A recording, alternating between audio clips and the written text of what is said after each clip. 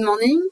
This is Stéphanie de Torquois talking to you from SILEX for our weekly economic and financial update on the 6th of March 2023. As we enter the third month of the year, we are still awaiting the final outcome of this economic cycle, which started with a strong post-COVID recovery thanks to unprecedented fiscal and monetary stimuli, and continued last year with a rate hiking cycle also unprecedented in terms of speed, given the magnitude of the inflation problem to solve. This period is marked by a prevailing hesitation between buying the scenario of a resilient economy or worrying about a sharp slowdown ahead. From our perspective, be it in the US or in the Eurozone, the latest developments increase the likelihood of a final resolution on the downside. In the Eurozone, lower energy prices and the Chinese reopening have eased fears of a deep recession, but inflation remains a concern for the European Central Bank, the ECB. These concerns are understandable. February global inflation in the Eurozone released last week came out above expectation at 8.5% on a year-on-year basis, so still very elevated level, and more worryingly at 5.6% if we exclude food and energy prices. We have long believed and put forward that the Eurozone is in fact in a different situation than the US, as the level of demand-led overheating is lower, which should theoretically allow the ECB to avoid having to raise rates as much.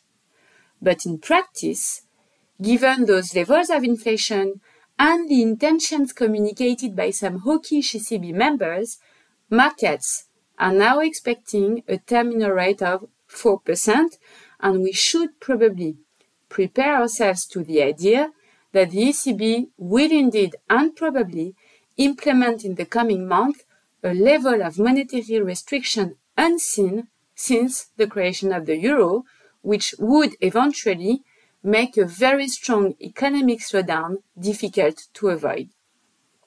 This pattern of upward repricing of central banks' terminal rates is also prevalent in the US, where the leading indicator of prices paid by the ISM for the month of February published last week strongly surprised on the upside, leading markets to see the Fed raise its key effective policy rates to 5.5% this summer, whilst they were still expecting less than 5% at the beginning of February.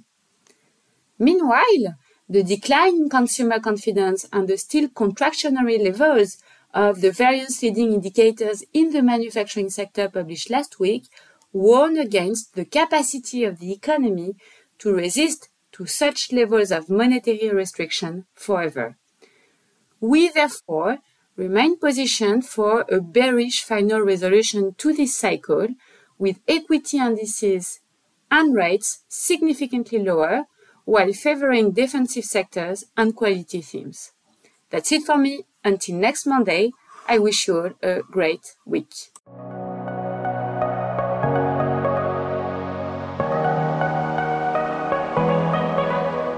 This audio document is intended for information purposes only, and its content has no contractual value.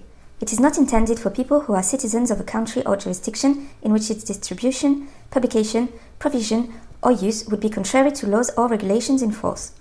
This invitation does not constitute and should not be interpreted as an offer of investment service, investment advice, or a recommendation to buy, sell, or keep a financial instrument.